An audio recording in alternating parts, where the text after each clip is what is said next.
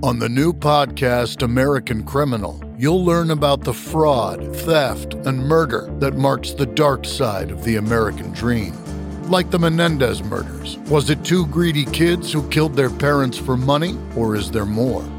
Listen to American Criminal wherever you get your podcasts. Welcome to the climb! This is a show dedicated to helping singers, songwriters, and indie artists like you create leverage in the music business. Leverage is a strategic advantage. It's the power to act effectively. It's going to bolster you up to the next level that you're trying to get to. Instead of relying on somebody else to help you with your hat in your hand, you're actually bringing something to the table, and you're proving to them that you have a track record, that you've written songs, that you've got cuts, that you have demos, that you've made money as an artist and you're worth banking on. That's what the new music business is about, is creating leverage. That's why we called it the climb. CLIMB, creating leverage in the music business. Oh, my Lanta, that's beautiful. The Baxternym comes from my good friend and co-host, Mr. Brent Baxter. Brent's an award-winning hit songwriter with cuts by Alan Jackson, Randy Travis, Lady Antebellum, Joe Nichols, and more. And he helps songwriters like you turn pro by revealing how to write like a pro, do business like a pro, and then on a regular, he connects you to the pros so you can find out where you're at, what you got to work on, and if you're ready to go on a couple of songs, even make some relationships and start to move up that ladder. You can find Brent very easily at songwritingpro.com. Once again, that's songwritingpro.com. And I would like to introduce you to my co-host, Johnny Dwinell. Johnny owns Daredevil Production. Daredevil has created over 25 national TV opportunities for their indie artists by making them discoverable. They've also created multiple tour opportunities, and through the power of digital marketing, data. They have attracted a number of investors for their clients. The investors like the numbers because the numbers don't lie. You can find Johnny at daredevilproduction.com. That is production, singular, no S, and there is no S because there is no other Johnny D. What's happening, brother? Oh, I'm excited to share some stuff, some hidden treasures that have not been seen by most of the world. So today, I'm going to share a hang that I had with the producer of Rodney Atkins. He's a hit country artist, and the producer's name is Ted Hewitt. Ted is he's a hit producer. He's a hit songwriter. He's written songs for other artists. He's a vocalist. He's all the stuff. He's all the things. And so I've had the pleasure of writing with Ted before, and this is something that lives in the Freddie members area. So if you remember Freddie, FRETTIE.com, if you dig it, you can go there and you can see it as well as hear it as you're about to hear it. But also we have a bunch of other folks that we hang with. So I just wanted to share this and go, hey, pull back the curtain a little bit on the Freddie community and see what fine Freddie folks there are getting to see. But I just wanted to share it with the Climb community as well. A little look into the little transparency into what happens over there in Freddie land.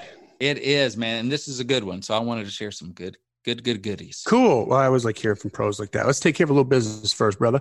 Hey, you guys, it's a digital world out there. Everybody knows this, but it's still super, super important for you to have physical media if you're an independent musician. Digital royalty payments are so small, as you are painfully well aware of. When you sell products like a CD, vinyl, T-shirts, hats, USBs, like this is the stuff that actually gets you from town to town. This is the stuff that actually generates revenue and turns this into more than a hobby for you. That's right. Knock, knock. Who's there? Math. Math says for every CD you sell at a gig, for one CD, you got to have about 3,000 streams to make the same amount of money. So one CD, 3,000 streams. One CD, 3,000 streams, right? You can get to 3,000 streams. That's great. That's hard. Why not do both? You're literally leaving money on the table if you don't have merch on the table. So our friends at Disc Makers are the place to go for your disc and other physical media, including vinyl, USB drives, and even T-shirts. And you can find them at www.discmakers.com. That's DISC makers.com, or give them a call at 800-468-9353. That's 800-468-9353. All right, guys. And if you haven't joined the Climb community on Facebook, please do so. We have to ask to be let in, but we let everybody in. Don't worry about it. We're very inclusive. It's all love and puppy dogs and ice cream and good information, entertainment, and inspiration. That's the kind of place you want to hang out with. Stuff's going on every single day. Every day there's activity going on there. That's what's really cool about it. It's not one of these kind of Facebook groups where the last time you visited 2 months ago and put a post up, it's the same post. It's a barren wasteland, like a ghost town. It's not what's happening here. So we're super proud of that. Come on in. Let us know what's going on. Lots of people helping people, getting questions answered, singers, songwriters, indie artists, everybody. Subscribe to the podcast if you haven't done so already. Wherever you like to listen to podcasts, we're everywhere. Make sure that you get the subscription so that, it's free, right? Why not listen to every single episode that's going to make sense to you, that's going to have some impact for you? Take 5 seconds, 25 seconds, and leave a 5-star rating and review, or leave an honest rating and review. If it's not 5-star, tell us why. We'll read it on the air. We read them all on the air. We'll make you famous. And lastly, tell a friend about it. If this is really helping you, if you found value in this, if we're taking up your time, it's for a reason. Tell somebody else about it. Post that on social media. Tell your other songwriter friends, your other musician friends, and let them know, hey, what's going on. And speaking of reviews, yes, we've got another, this one's kind of cool, actually. Got a brand new review here. This is from October 15th, 2019. It's a tasty 5-star review. And the title is, it's from Lou Gazzara, and the title is Mindy Pack Interview. Mindy Pack Interview. Do you recognize the name Lou Gazzara? Well, honestly, I do, because we talked about it. You're like Jim Carrey on Johnny Carson. It's not like we planned it, Johnny. Anyway, here's the review. It says, thanks for your podcast. I'm an American Idol finalist from season 2. Oh, there we go. Back in the day, and have been Las Vegas headliner and touring concert artist for years, singing every single style and genre you can think of in my show. By the way, did I say the title of this? Mindy Pack Interview, about our friend Mindy Pack, the vocal teacher. So he says, the vocal extremes are very demanding, and listening to Mindy was an awesome treat and motivational to find a coach that can help me at the higher professional level. Awesome stuff. I'll definitely be listening to more.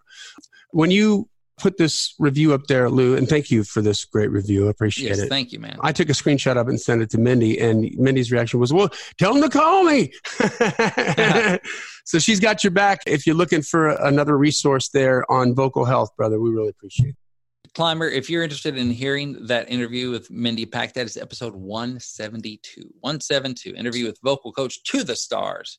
That's right. I mean, Justin Timberlake, Pharrell, big stars. So craziness.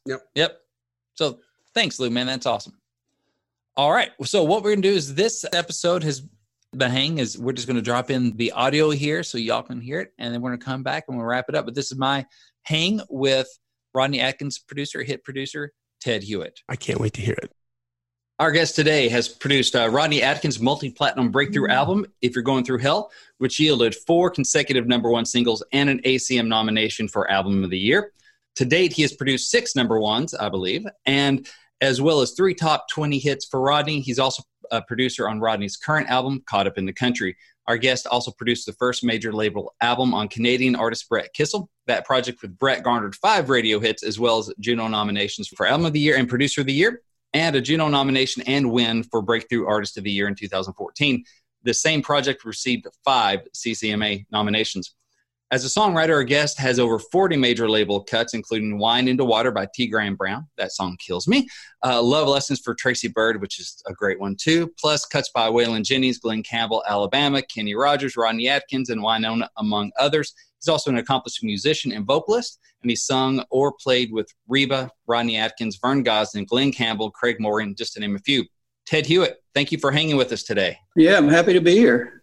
That's a heck of a bio. I love that. So, Ted, my goal for today for this hang is to inspire, educate, and motivate aspiring songwriters and singer-songwriters.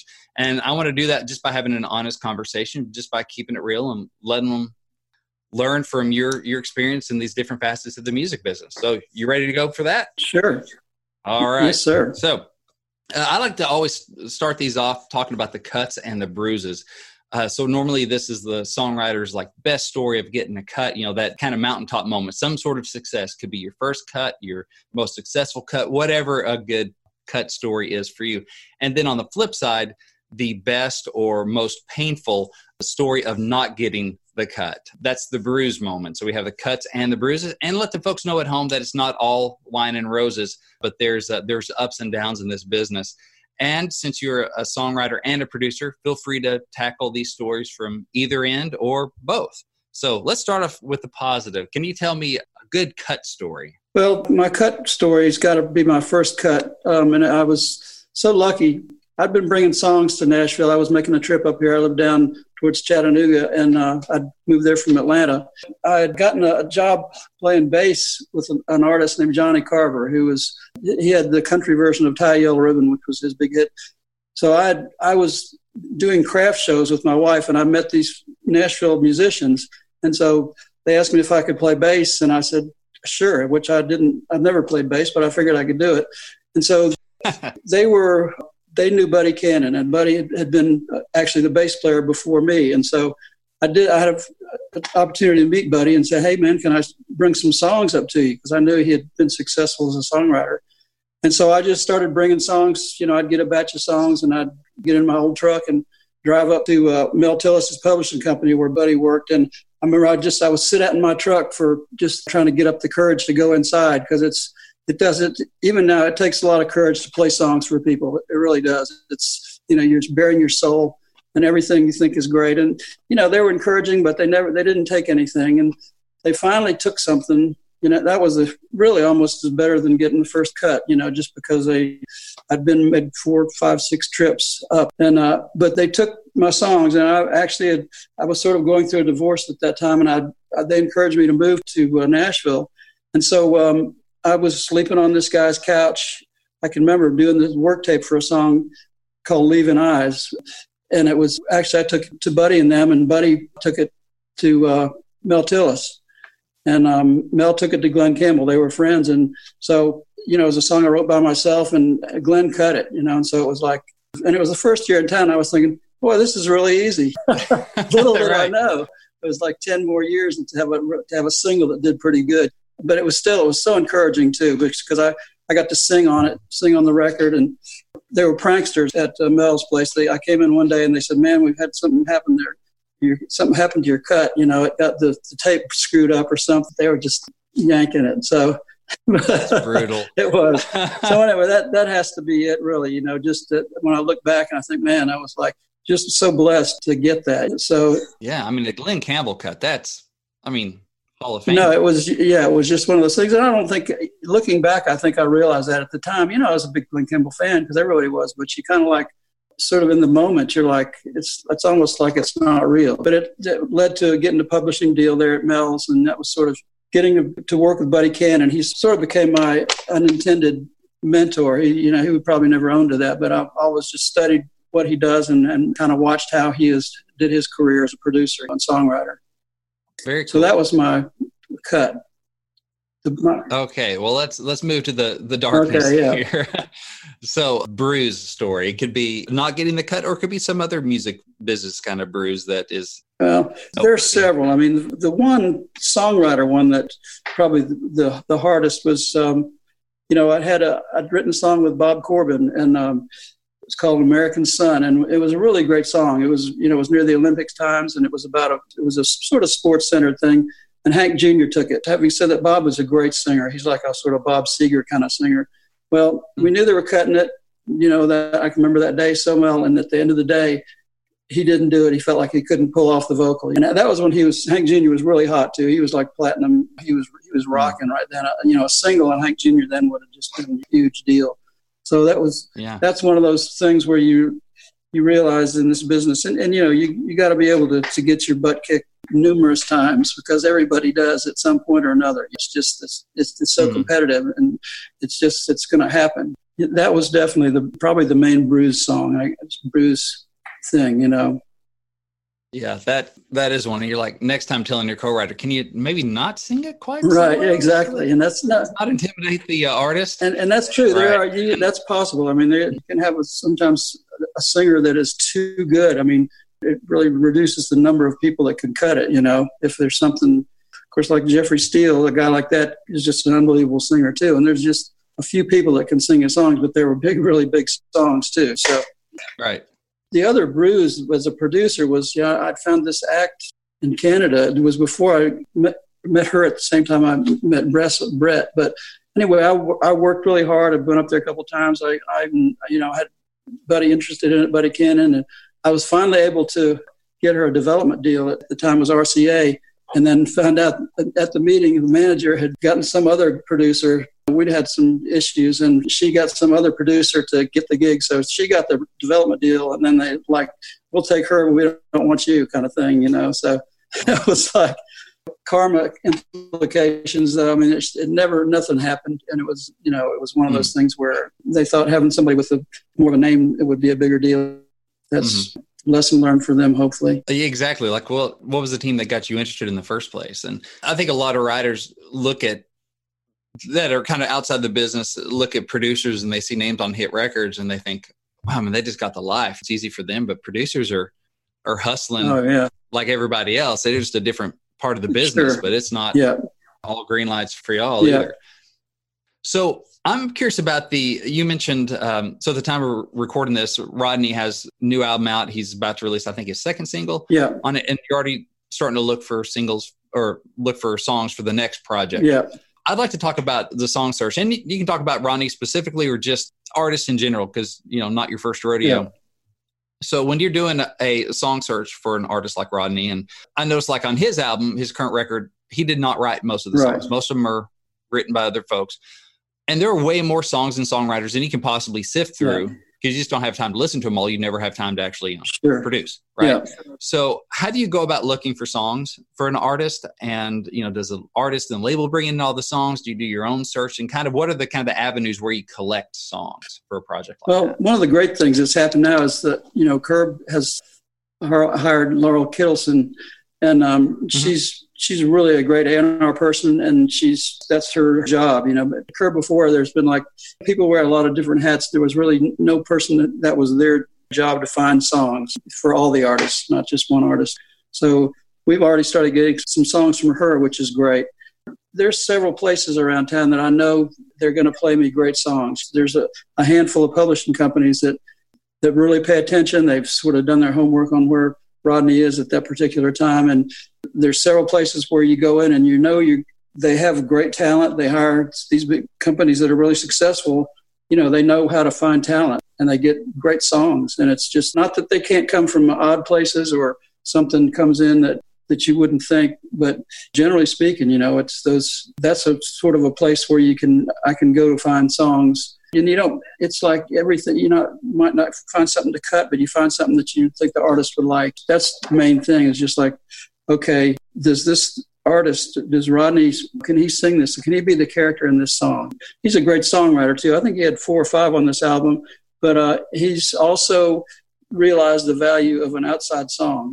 With Going Through Hell, we had a song that was going to be the next single that Rodney had written. Really dark song, somebody dies in it, and a really great song, but it's not like something that you want to hear a bunch of times. And so I thought, at that point, this is it. This is sort of our last swing, And so I went out and I kind of quit writing for a while and just started looking. And I remember Brad Kennard played me If You're Going Through Hell, and it was like somebody hit me over the head with the 204 saying, hey, this is it right here. This is a song, And so it just, for one of those times, you just realize there's something special about it, Mm-hmm.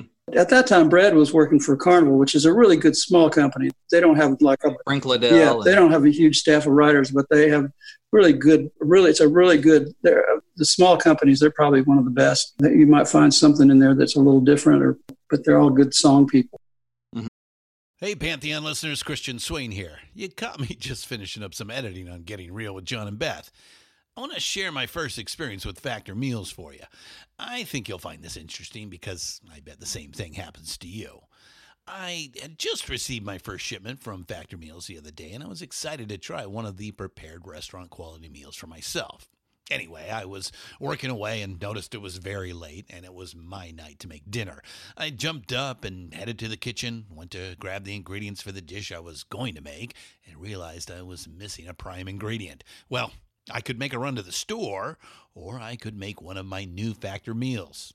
Actually, the choice was easy. I grabbed a cavatappi, an Italian-style pork ragu with garlic broccoli, heated the oven per instructions, and minutes later was enjoying a very delicious, nutritious, and dietitian-approved meal. It really was everything Factor meals said it would be. No prep, no mess meals. Factor meals are 100% ready to heat and eat. Take it from me and head to factormeals.com/Pantheon50 and use the code Pantheon50 to get 50% off. That's factormeals.com/Pantheon50 and use the code Pantheon50 to get 50% off. Very cool. So what I tell people is, because you're looking for a needle in a haystack, finding that right song or those collection of songs. And so you have to rely on filters and go on where you think there's the best chance of having more needles in that part of the haystack. And that sounds like what you're saying. The publishing companies that have the track record probably going to have more great songs. Like, you just know that there's a better chance of finding more needles in this straw. For the most part. I mean, it's like I say, I still listen to the other songs that don't come from those companies, just because you just never know. I mean, you can't like listen to thousands of songs by yourself. But I know, Rodney's manager is a good song filter too. Greg Hill was a song plugger before he was a manager. So he's a really good song person. So songs come through, he finds songs too. So it's sort of a joint effort, everybody sort of, what I look at that is, I put myself in receive mode, just receiving. I'm receiving all great songs now, it's just the mindset. It's sort of the similar way of, as a songwriter, looking for ideas. You put yourself on receive, and you just start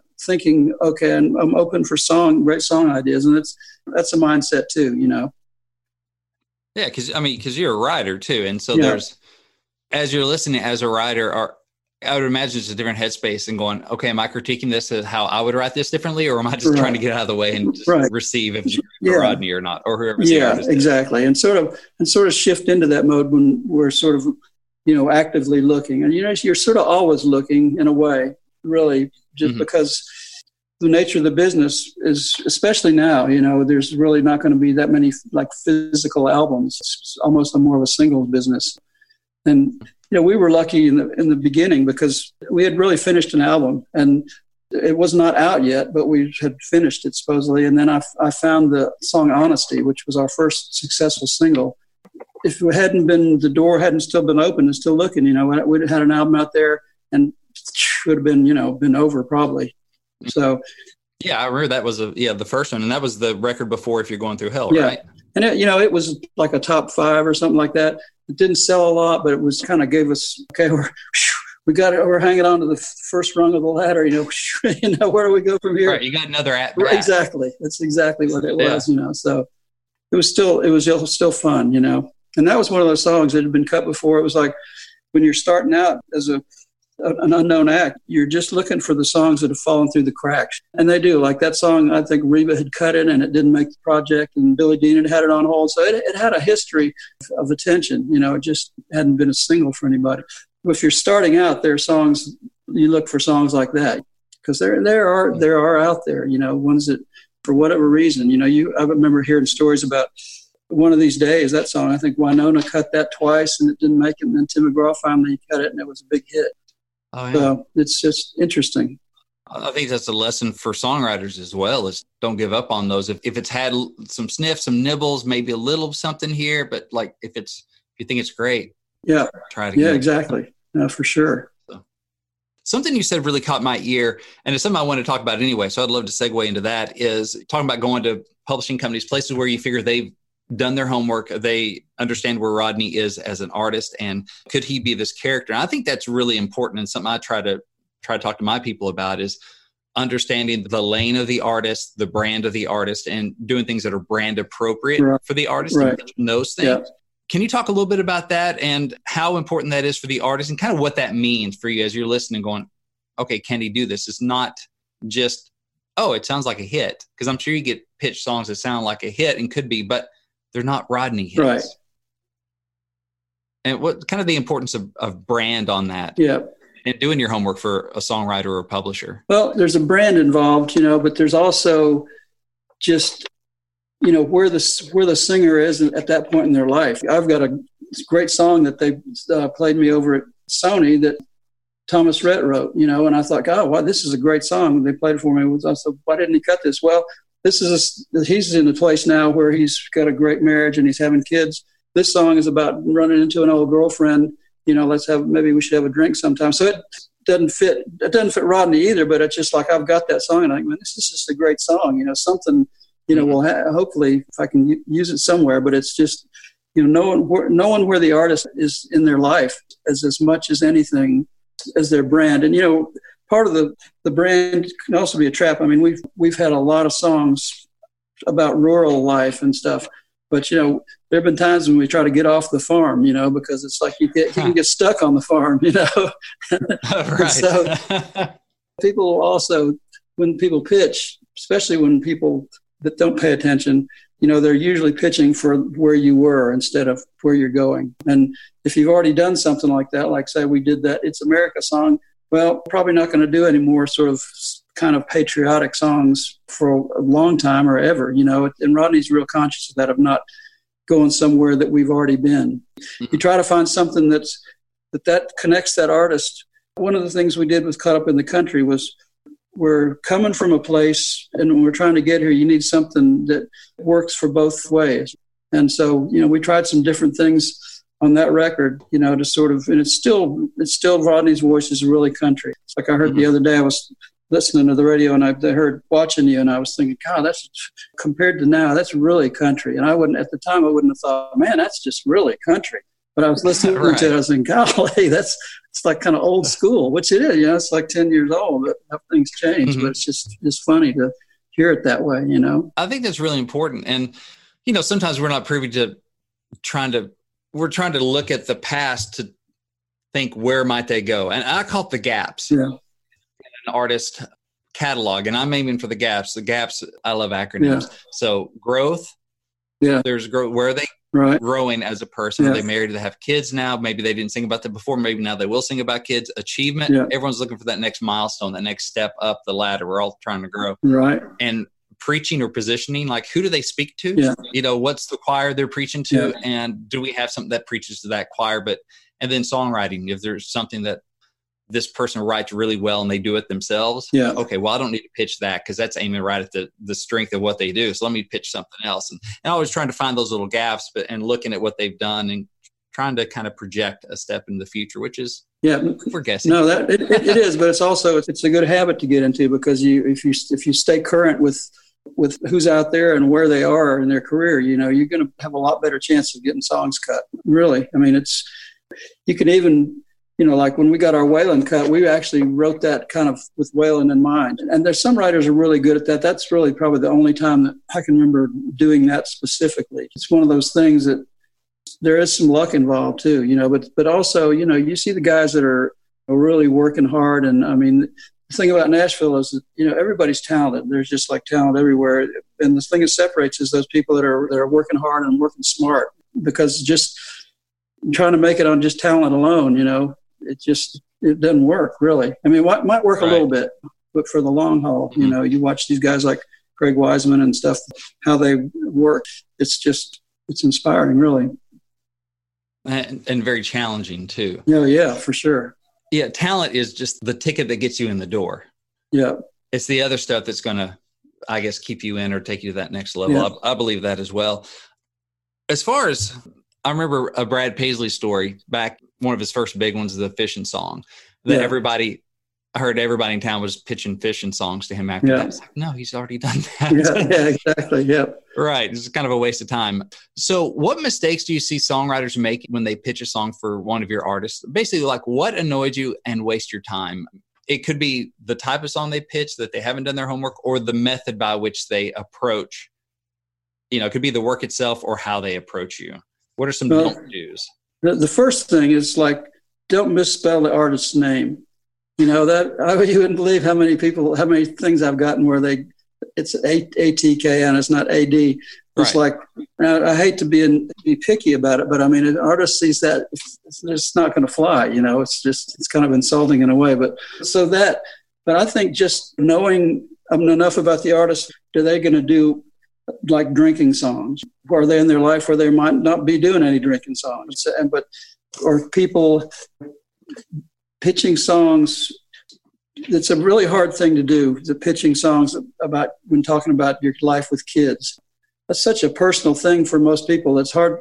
A lot of times, like for instance, Rodney was adopted, and we've had a lot of it. Once he went public with that, we get a lot of songs about adoption, and we still haven't really done one. It's weird. We had some that were really good, I thought, that I lobbied for, that just for whatever reason he just didn't want to go there. So, but we had a flurry for a while there of adoption songs, but because it was kind of amazing. Rodney found out he'd already known he was adopted, but people started coming to the shows with all the good intention, thinking with locks of hair, thinking they were related to him.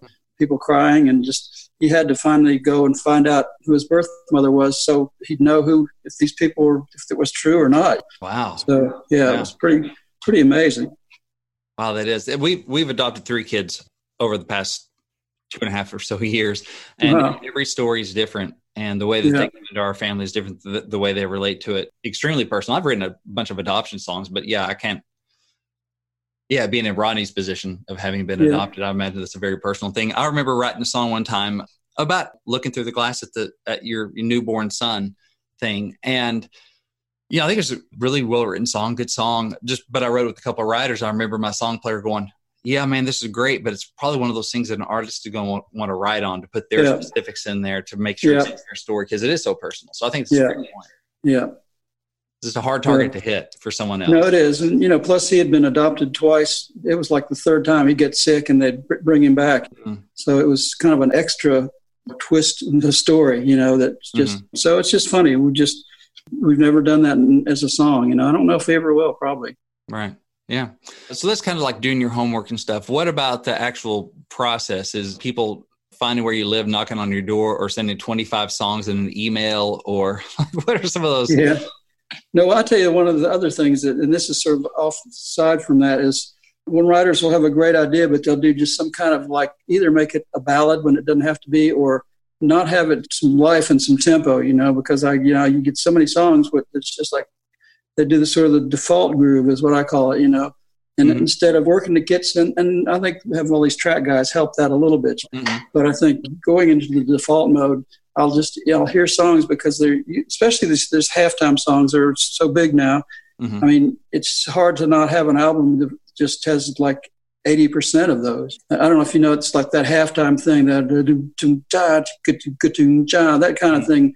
Everybody, there was a default mode a long time ago that's kind of a pet peeve. It's like, guys, you couldn't have done something a little more interesting or something. That drives me crazy a little bit. I get that. As a lyricist, I have to keep reminding myself, like when I'm in the room going, say something great, but let's push on melody and tempo and groove and stuff. Yeah. But there's a phenomenal amount, and I've run into 2 or 3 in this last 6 months, really talented guys that are called track guys. That's sort of demeaning, but they're basically sort of programmer producers that are really creative and really, really good. It's just really sort of a revolution in a way. I've got a guy that I'm working with on Andrew, that his name is Joey Ebach, and he's a really good songwriter for one thing, but he's a really talented programmer, track guy. When I first heard, that's one of the first ways I heard Andrew. He had sung a bunch of demos with him, and I thought, man, who's doing those demos? It's just real fresh sounding, and it was exciting to hear it. Yeah. So go for something different. Energy is always good. Yeah. And if you can make it up tempo, without, you don't want to sing a song about somebody dying up tempo, but if you can do it, I remember it really made an impact on me. I saw a comp CD of Bob DiPiero of 30 songs, and it was like 28 of them were like up-tempo songs, and I'm thinking, okay, there you go. You're right. Okay, Hall of Fame, 28-2. Yeah. Okay, right. Part of this whole thing to me is increasing your odds. There are a lot of things you can do as a songwriter to increase your odds. And obviously, I'm sure you probably have already fleshed that out in 10 steps and stuff, but there are just a lot of things you can do to increase your odds. That's, to me, is it's a long shot all the time, but there are ways you can make it more possible that you're going to get some cuts. Yeah. So let's talk about some of those. So tempo, Yeah. not doing the default groove. I say, songwriting on autopilot won't take you to new heights. Right. Get off autopilot. Put Right. some more thought Yeah. into this. What are some of those other things? I have my list, but I'm always curious to hear other people's lists, especially from your side of the table. Obviously there are things, writing with the artist, which that's sort of it's hard to get into that, especially artists that are already signed. But if you form relationships with people that are at your level that you think are really talented, you're probably all going to rise together. And I think just finding those people that you really, it's what I call, it's the same thing with artists, but you find your fellow travelers, mm-hmm. and people that you're greater than the sum of your parts when you're working with this person, whoever it is. Mm-hmm. And that's one of the things to me is to find those, don't get spread out too thin. You can do that and just not focus in on the people that you really click with and have some things that you really believe in. Right. That's one thing for people that are sort of at a starting out level. It's hard, especially I was never a writer's night guy. I'm not really good at that. And some people are great at that. And that's a good way for people to get their songs heard mm-hmm. around town. If you're not good at that, I can always remember Phil Barnhart, who was a lyricist that I worked with. He would go to a writer's night with his boombox. And when it come his turn, he would play the song on the boombox. Oh, that's hilarious! I should do that sometime. Just hold my phone up and just exactly. Here you go. Put it in a guitar case. Yeah, and just have my phone in a little box where you keep your capo. Just pull it out of there. Yeah. No, that's a great idea. But I don't know if people would love me or hate me. Oh, you'd get a rise. That's funny. I should do that. I'll put that on my bucket list. That's great. So we've about hit our 30 minutes and I want to, honor that time. But man, this has been really, really helpful. I think just really good stuff for us as songwriters to see kind of through your eyes and your perspective on some do's, some don't do, some going, oh, wow, they have some miss the mark sometimes or have, doors closed, but then, opened as well. And I think that's good for us to see. So as we're closing her down, any just general advice? I know you've given us so much as far as the business of songwriting that you see some people maybe making mistakes on, some young writers. So we talked about, working with the artist. If you can find your crew, come up together. Yeah. And I think that all makes a lot of sense. Yeah. I'm not sure, I think, the main thing is you just have to find people that believe in you. That's sometimes it's really hard and it's just you're sort of out in the wilderness. But mm-hmm. if you're looking and have something you get to be a pretty good critic of your own songs. And that's one thing, so that you're not going to have a tape with 10 songs and given to a publisher. If you got 3 great songs, and you play those instead of playing too many, it's like you said that before. Mm-hmm. But that's it. It's just finding people that believe in what you're doing. It's really a sort of a nebulous thing. There's really everybody has their own path. It really is. Everybody, I'm sure you probably realize this, everybody has the story. And I'm amazed actually that I've been able to have the career that I have. And because it's at any one time, in those places, you're just thinking about other things and you're not necessarily thinking about, okay, how do I get to the next place? Mm-hmm. But that's kind of what you're constantly doing. You just can't stay in one place lyrically, musically. You have to evolve and grow. And a lot of that just is just working. You got to just keep showing up. In this business, and that sounds very trite, but in this business, it's hard to keep showing up. If you get your butt kicked a number of times, it's not that much fun to keep showing up. Right. And to keep believing and to keep that positivity. There you go. That's it right there. And that's not easy. Do you know Lee Crable? I don't. Anyway, he works at Smack over there at Shane McNally's place, and he's a big Braves fan. And so he is the most positive person. I'll be thinking, God, they're screwing up. They're making errors. And we have on this little loop that Butch Baker's on too, where we commiserate and celebrate when the Braves. But Lee is just always positive. And so I'm just trying to be like Lee, mm-hmm. and just transfer that into the business too, because people want to be around you too. You're going to attract more like a magnet, Yeah, I think that's totally true, because we both, I'm sure, have plenty of stories of people that got bitter and we have to, that stuff's contagious. Oh yeah. That's how I look at it. So I was like, I gotta step back here because it's hard enough keeping my own head up, and I want to encourage you, but if you're not going to be receptive to my encouragement, I have to be careful because that mess is contagious, and I got to. That's one of the things that Rusty Gaston, who he just got promoted. I think he's like head of Sony now, or whatever. But his staff, when he had this music, it was all really good writers, but they were all really positive. I mean, it was just there was always a great vibe in there and just a positive vibe. And there weren't people complaining about this, that, or the other thing, and the success he had over there is just phenomenal. I don't know who's going to run that place now, but I mean, Rusty, I always told Rusty, man, you're going to be running something big someday. Mm-hmm. And this is something some writers get, Rusty would manage his writer's calendar like very strictly to make sure you're writing up, which, some people hate that. I mean, but it's a real thing that people try to do. Mm-hmm. The other thing I did is when you're trying to write up, you need to always give somebody a reason to want to write with you. When people approach you, you got to bring something to the party. Right. Like it's a great idea, or just you can't just show up and say, well, here I am. Right. I agree. It's what's your value proposition? What value do you bring in? I've used a potluck analogy before. It's a potluck. You better bring a good dish. Yeah. Because if otherwise you're just coming to eat. I tell you, it's really cool what you've done. I mean, you're taking your success and making it something that it's accessible for people that are trying to figure out how to do this, and you obviously have great knowledge about the business and stuff, and bringing in people that have that have been warriors out there, because that's the only way to really find out. It's just a really source of information about how it works. Well, thank you. I'm just trying to do my best to lead people down a good path. And if I accidentally lead them down the wrong path, at least that's less competition for me. Okay, not really. No. Well, Ted, thank you so much for your time today. Thank you for hanging with us. I definitely appreciate it. I think there's a lot of value, a lot of good wisdom and insight here that I definitely appreciate, because it's good. Part of why I do this is selfish, because I like to hang with people that are in the business and know what they're talking about. And sometimes I get to ask questions that I just want to know. But I know we're going to help the community as well. So thank you so much. I think you provided a ton of value. And, Great. God bless. I appreciate it. All right, man. All right. See you around. Okay. Bye-bye. All right, guys. Well, that brings us to the end of another killer Climb episode, the Climb Music Biz podcast.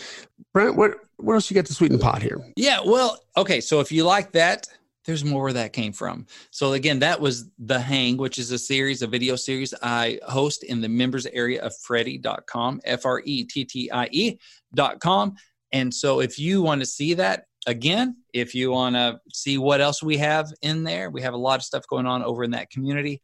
You can, best way to find out is actually, let me give you a free gift. I have a gift for you. It's called Think Like a Pro Songwriter. It's an ebook that you can have instant access to through giftfrombrent.com. That's giftfrombrent.com. You just download that, and I'll send you some information about Frettie. Of course, you can always go to Frettie.com, FRETTIE, or songwritingpro.com if you're so inclined. But also, man, great way to do it is just let me give you a piece of my mind, right? Some lessons I've learned from my years in the songwriting music business at giftfrombrent.com. That also let you know about cool stuff we have going on at Frettie, Songwriting Pro. There we go. There you go. All right, guys. Well, this podcast exists because we want you to win. So keep on climbing. And we'll see you at the top.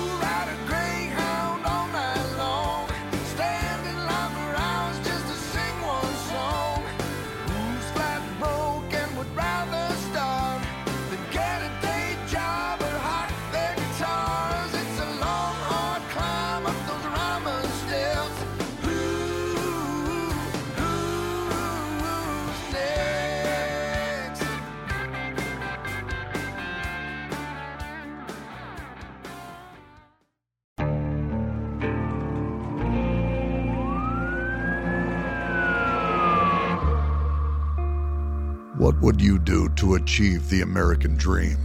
The big house, the happy family, the money. 911, what's your emergency? Would you put in the hours? Would you take a big swing? What's the problem?